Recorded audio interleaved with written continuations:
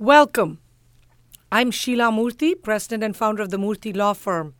I have with me two of my brilliant attorneys, Aaron Finkelstein, who's been our managing attorney for several years now, and who has worked in different departments, including the Green Card Department, and Ashley Barbone, who's been also with us for almost half a decade, I'm guessing, and whose main area of focus is non-immigrant work in H1, L1, and all of the other non-immigrant classifications.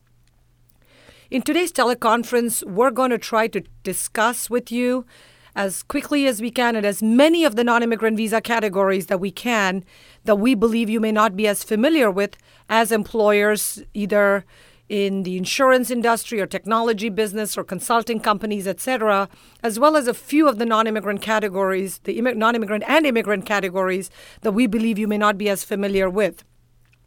So the ones that we routinely have discussed in other teleconferences has been H1 and L1.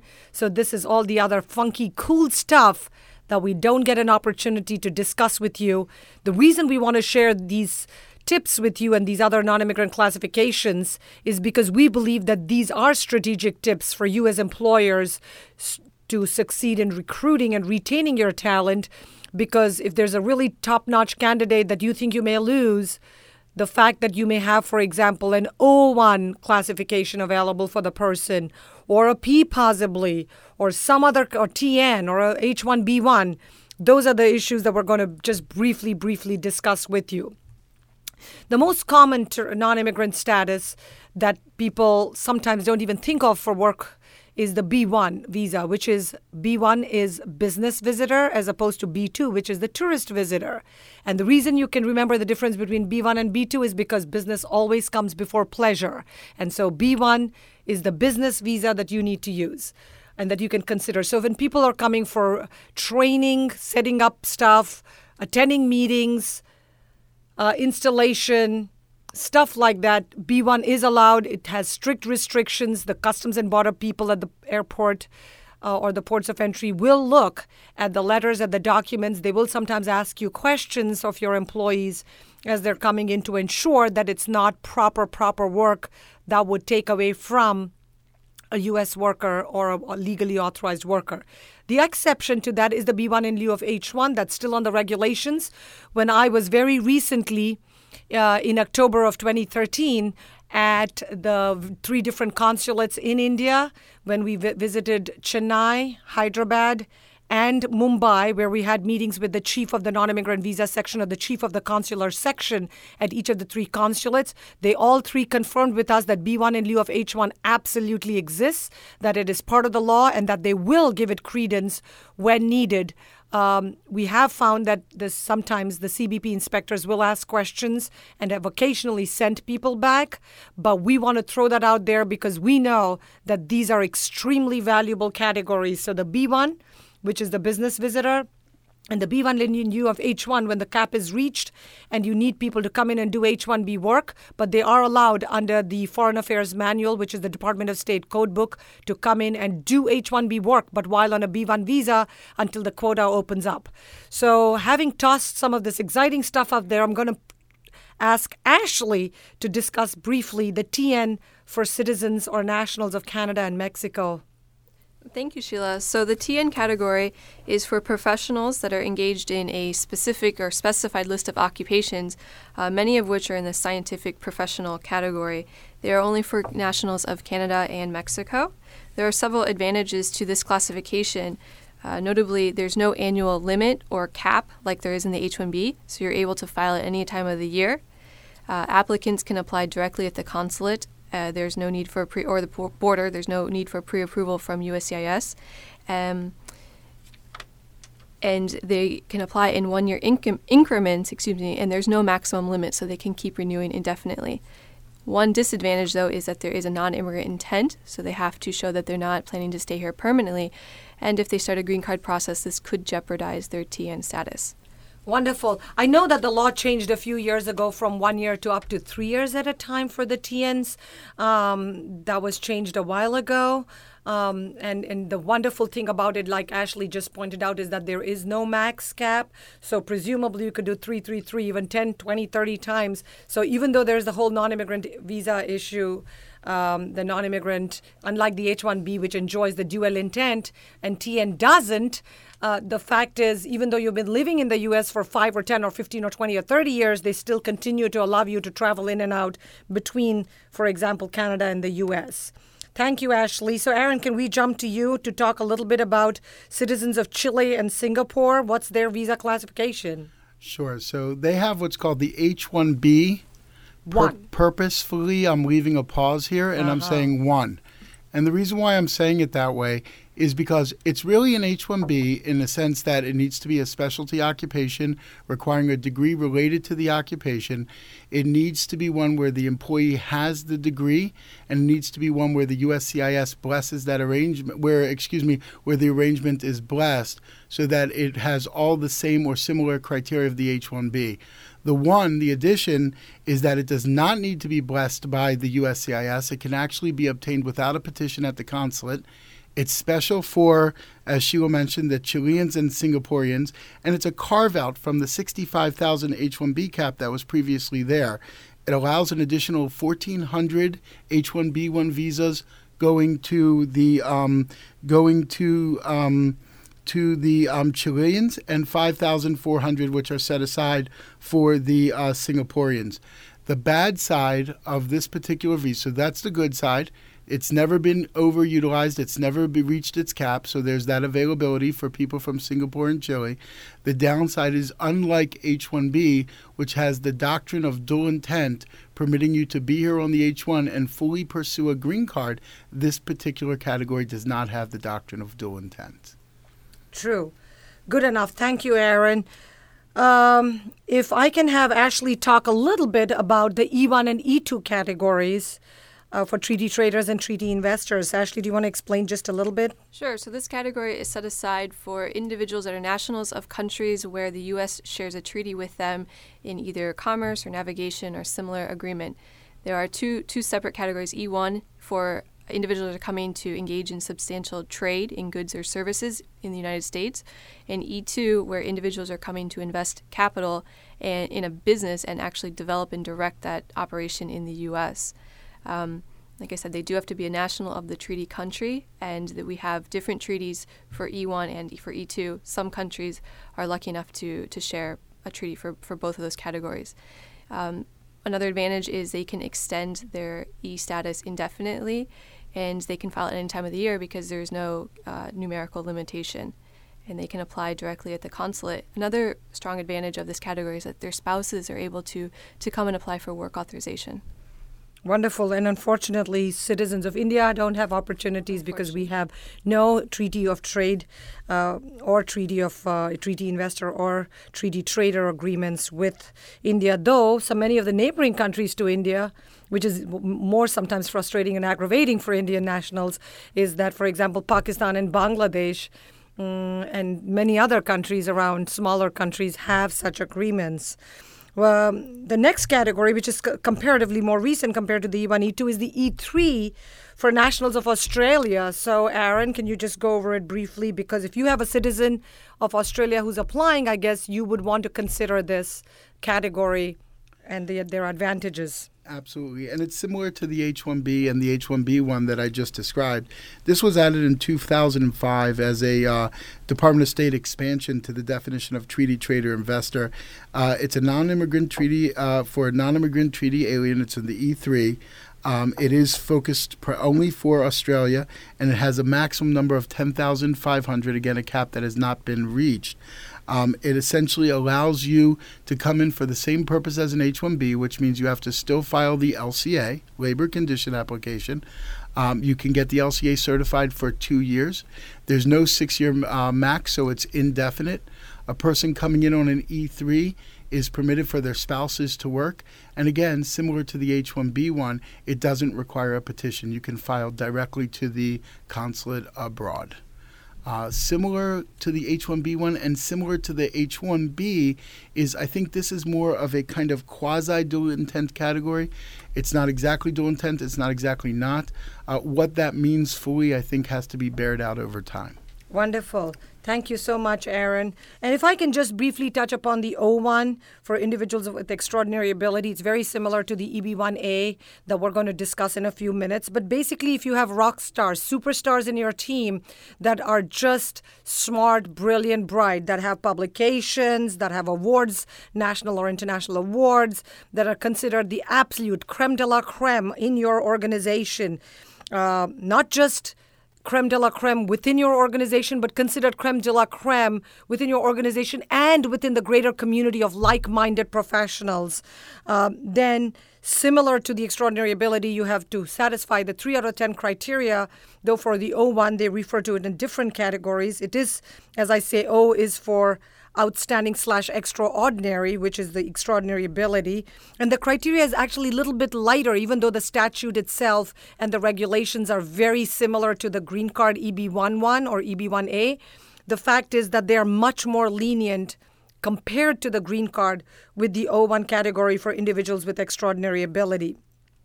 The law itself says that it has to be something like a Nobel Prize winner, which I'm sure many of us would love to have within our companies or organizations, but they're few and far between, as we know. But there's a lot, if there are articles that they have written, if there are articles written about them or their work, if they're judging the work of others, they're reviewers and they have a distinguished reputation, and they command a higher salary in relationship to others within the organization and out in the industry, then I think O1 is absolutely another option for you as a business, as an employer, to consider for your rock stars. We'll jump from the O to the P category. And again, we could actually do A through Z, practically, or A through V, I guess. But we really are focusing on what we think are more practical and more common with most businesses, whether it's in technology, in marketing, in arts, in entertainment, in music, etc. So, Aaron, let's go on to the P visa. So P I'm going to cover as P1, 2, 3, and 4. P1 is the visa that's available for people who are internationally recognized athletes, either as individuals or as part of a team. And I'm going to leave it at that because if you know that you're somebody who potentially could qualify for that, you're going to have to get more details to be able to move forward. To know that category is there is fantastic. And Murthy.com has all the details and criteria, so you're welcome to go there as well. Absolutely. Come visit Murthy.com. P2 are visas available for artists and entertainers who are part of a cultural exchange program between the U.S. organization and a foreign organization. And P3 are visas that are available for individuals who are entering either to perform, teach, or coach in a culturally unique type of exchange or type of program. I remember one of the first cases I did maybe 15 or 20 years ago was for Kathakali dancers, world-famous Kathak dancer who was able to stand on a plate and dance, and this gentleman could hold lights and do all kinds of fancy, nifty things that I could not even in my wildest dreams think of doing. So we have musicians, we have reggae artists, we have different kinds of musicians and musical teams and dancers and performers that are very good for the cultural exchange between the United States and a foreign country. And finally, what I think the most critical in the P's is the P4. Because as my wife has told me many times before, you don't go anywhere too long without your family. And the P4 grants status for the family members of primary applicants to come and join them in their stay in the United States. Wonderful, wonderful. And also, besides the family, of course, you have the essential support personnel for these that are granted the same visa in the same category as the performer or athlete or entertainer. So it's wonderful to know that people that want to enrich the culture and civilization and open our hearts and minds are encouraged from all across the world to come in and share their talents with all of us to broaden our horizons.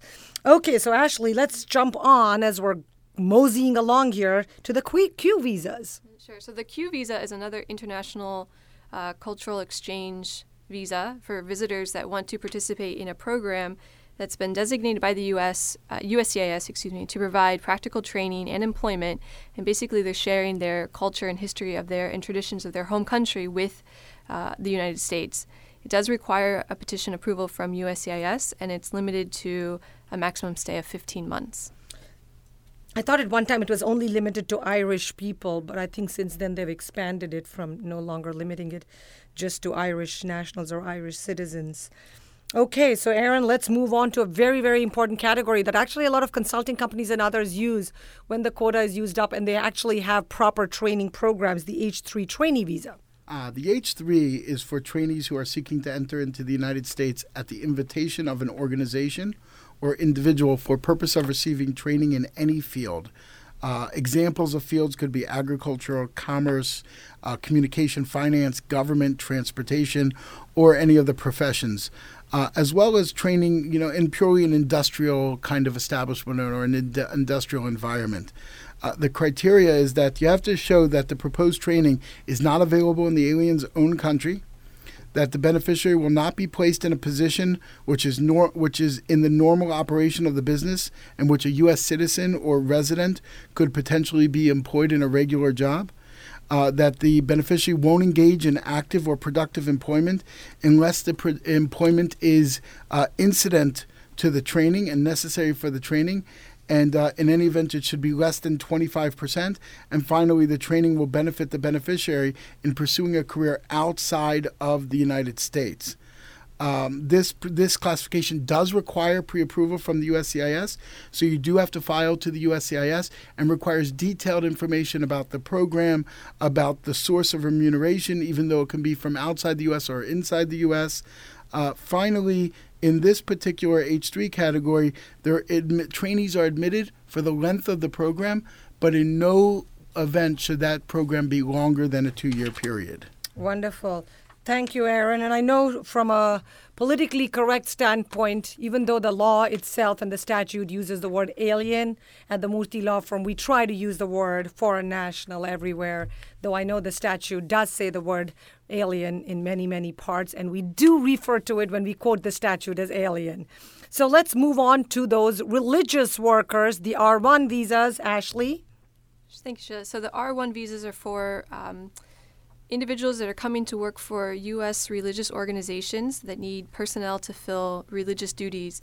These can sometimes be ministers, monks, nuns, rabbis, or even other professionals such as religious broadcasters or translators.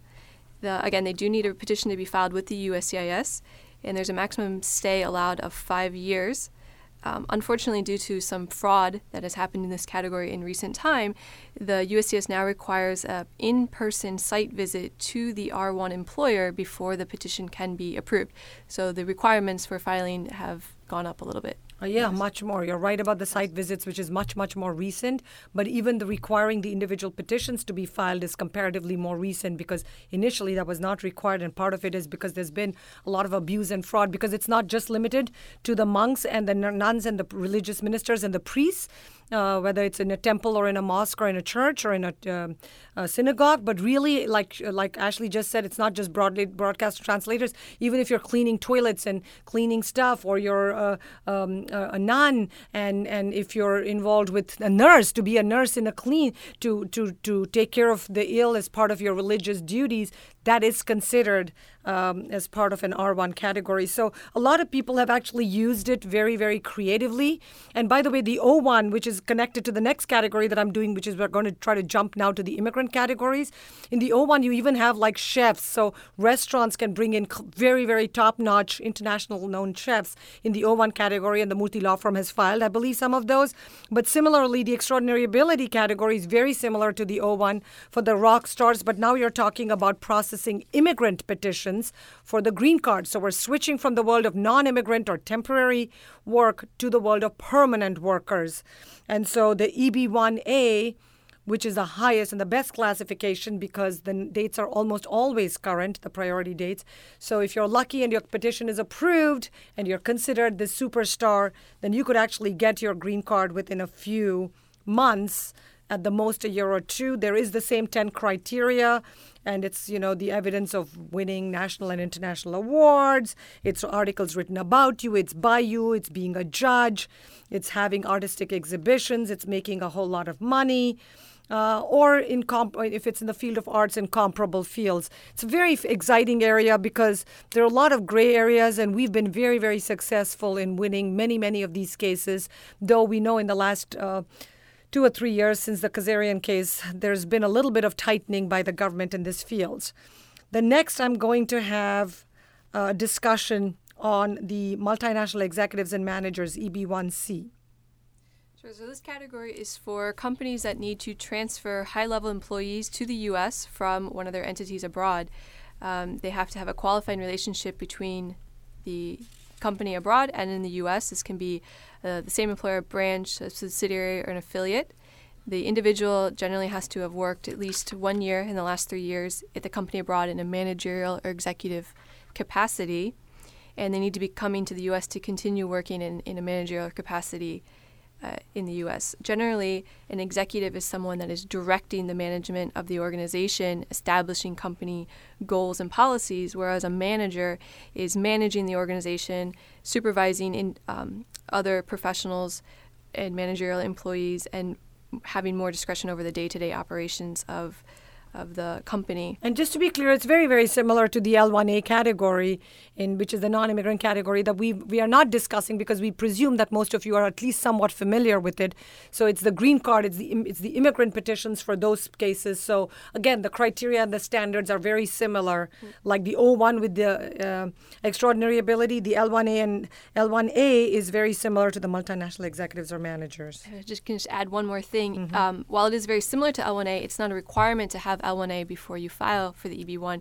That's so correct. Even if someone comes on H1B, if there's a qualifying company abroad, it might be possible to transfer them back to the foreign company for a year, work in a managerial executive capacity, and this could become a new option for permanent immigration.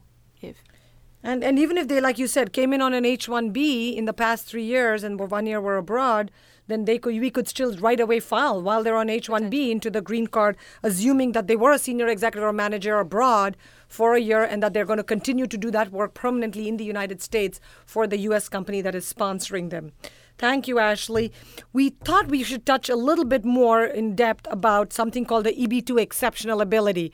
And the reason we are discussing that in greater detail is because we know that many of you sometimes have amazing superstars in your team that may not have a 4-year bachelor's degree from the United States, and that may or may not have a master's degree from the United States, so they're not eligible for the EB2 classification.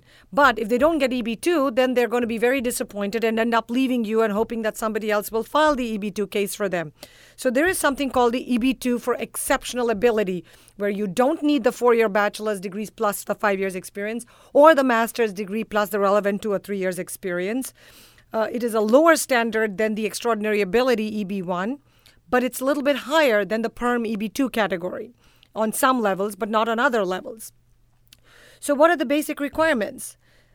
Well, basically, the person needs to be considered a person of exceptional ability in sciences, arts, or business. And what's the definition of exceptional ability? A degree of expertise significantly above that which is ordinarily encountered. We still need to show the legal criteria for most of the green card application filings, which is that we have to show substantial benefit in the future or prospectively to the United States, to the national economy, to our culture, or to our educational interests.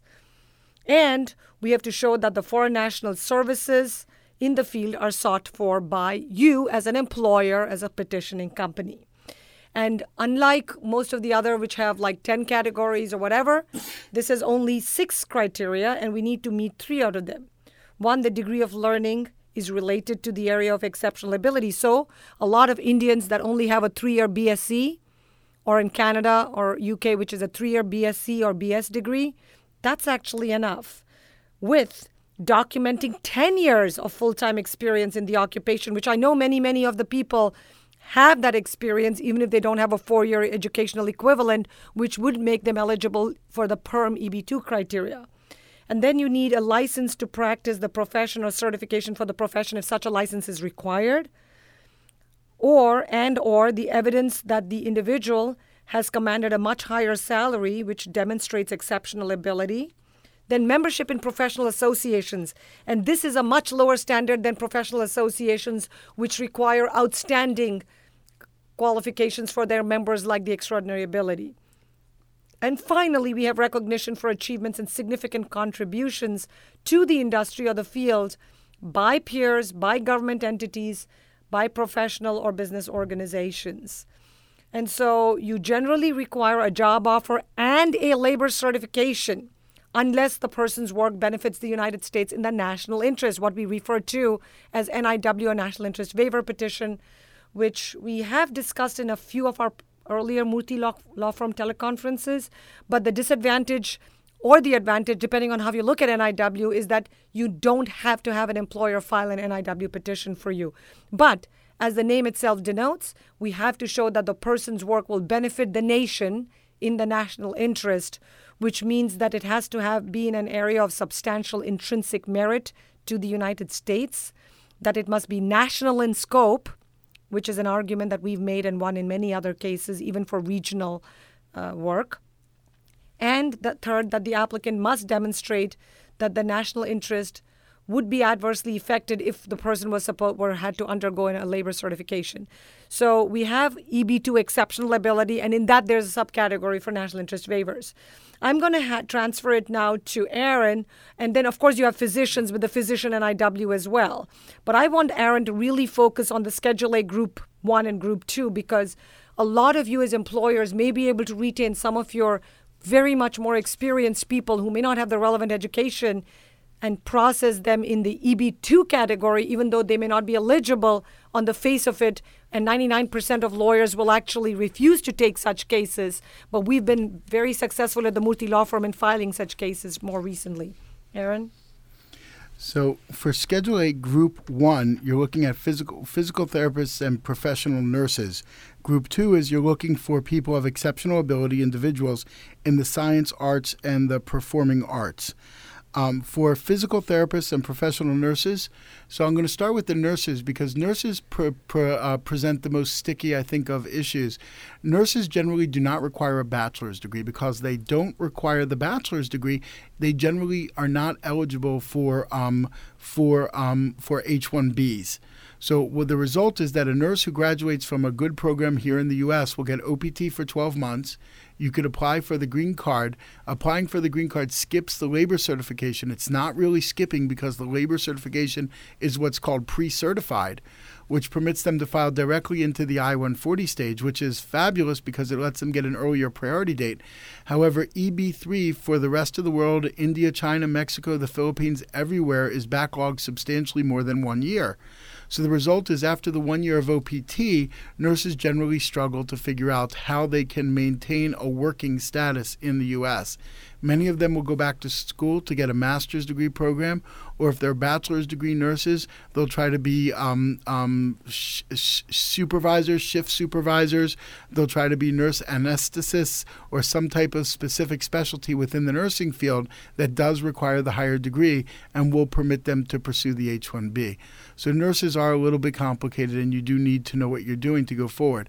Physical therapists also are in that pre-certification class, which means they don't require a PERM application. However, the benefit of physical therapists is that they are, because it's a degree that requires a minimum of a bachelor, because it's a field that requires a minimum of a bachelor's degree, it is a field that will permit H-1B, so they can go directly to the I-140, have a pre-certified labor cert, not have to go through the whole DOL process of recruitment and everything else, but then they're also going to be waiting for the opportunity for the dates to become current in the EB3 classification.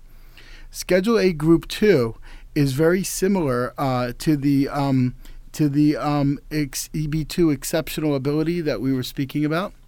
And Schedule A Group 2 is, again, for individuals of exceptional ability in the science, arts, and performing arts. Now, these are people that the Department of Labor has designated that there are insufficient workers for, and that can bypass the normal PERM application process to do pre-certification. It is one that you have to go through criteria and has to get vetted, but I want to come to one distinction between this and between the exceptional ability that Sheila previously mentioned. In the exceptional ability category that Sheila mentioned, there is a labor certification approval. So NIW is not necessarily a factor. Showing national in scope is not necessarily a factor to get that case approved. And those cases that Sheila mentioned are fabulous because you as an employer want to get the I-140 approved so you can get continuous extensions on the person's H-1B beyond the 6 years. The only case you can file is EB-3. You file your labor, you get your I-140 approved in EB-3, and then it gives you the opportunity to recycle that same labor certification to use as part of the documentation to submit to try to go for the exceptional ability. Things like joining an organization, then joining a committee in an organization, then joining as the head of the committee in an organization can help for recognition for achievements in the field or in the industry, especially if it's a large or reputable organization. So I want to emphasize how an incredible category that is. The category for Group 2, since it does have the national in scope criteria, and that feeds back to the old NYSDOT case, NYSDOT, it is a little bit of a harder case to be able to put forth. And many times somebody who qualifies for this criteria would also be looking for the general national interest waiver case. Sounds wonderful. Thank you. And are there any hot trends or anything going on in this area that anybody would like to comment about or discuss? I know I touched briefly upon the Kazarian case. And did you want to say something, Aaron? Well, sure. I mean, there's so much to talk about. This is one I think that is I don't want to use the word pet project, but I want to say near and dear to Murthy Law Firm because we've worked on and developed methods for filing this case I think that many other people have overlooked. The 10-year criteria, experience letters that don't just say he worked from this date to this date, but say that this was a person that he was a cut above the rest. He arrived and he succeeded, and people want to be a part of his program and a part of his particular group that's performing work. Those types of letters. They're not saying you're the creme de la creme de la creme. You're the top 0.5%, but they are saying clearly a cut above the rest, clearly somebody that is the growth and the key person of the company. Somebody who implements a software or a program or a system that the company accepts company-wide, larger companies, medium-sized companies, evidences these changes that the person's operating on that exceptional ability level. So much of this criteria is subjective that we find that a lot of people, we say, well, you might be exceptional ability. Then, no, I'm just doing my job. And then you say, how long have you just been doing your job? Oh, 15 years. What's your salary? Oh, I'm making in the mid six figures. Oh, and who do you answer to? Oh, when I'm dealing with projects, the CEO told me talk directly to him. And you find, wait a minute, you may not realize this because you've been doing it for so long, but you actually fit that criteria. So I just want to say that I believe is underutilized and is a fabulous thing for people to consider when they have those 3-year degrees and they can't pursue an EB2 perm type of case. Wonderful. And I guess, again, it shows the importance of working with a good legal team, making your case, looking to see how you can try to fit a round peg into a square hole maybe, and really flushing out whether a person may be able to fit in one of the other categories. Again, keep in mind that today with Ashley Barbona, Aaron Finkelstein, and myself, we've only touched upon what we think are the major categories, but there are many other categories. As we talked about the alphabet soup, it starts from the A, B, C, D, and it goes all the way through the V visa categories.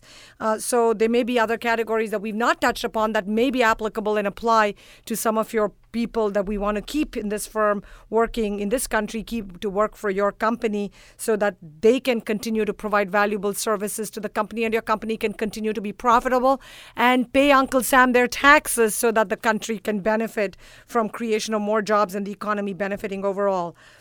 So, of course, at the Murthy Law Firm, we've had a ton of experience dealing with different categories and criteria. We not only have the non-immigrant department and the immigrant department, but we have a special projects department that just focuses on unique, unusual, difficult cases, which are time-sensitive deadlines, appeals, and everything. We do the what do they say? The run-of-the-mill, the cut-and-dried cases, the simple cases, and people sometimes think that we only do the world's most complicated cases. And while we're honored and delighted to have a reputation for being the best of the best, the EB1 extraordinary ability criteria that we meet, we would also love to do some of the more regular, what do they call, meat and potatoes, the gravy people that can handle regular stuff so that when we do have the exciting and unusual stuff, we can make things work for you and for your company so that in the long run, everybody benefits. In the long run, we're convinced that working with the Murthy Law Firm and with our amazing team, you will be able to recruit and retain. And that may be the best and the biggest tip that we left out, which is working with the Murthy Law Firm will convince your employees, key employees and others, that the company cares about them and that we are here to support them and the company in reaching the goal of their getting the work permission, whether it's temporary or the permanent resident status in the U.S.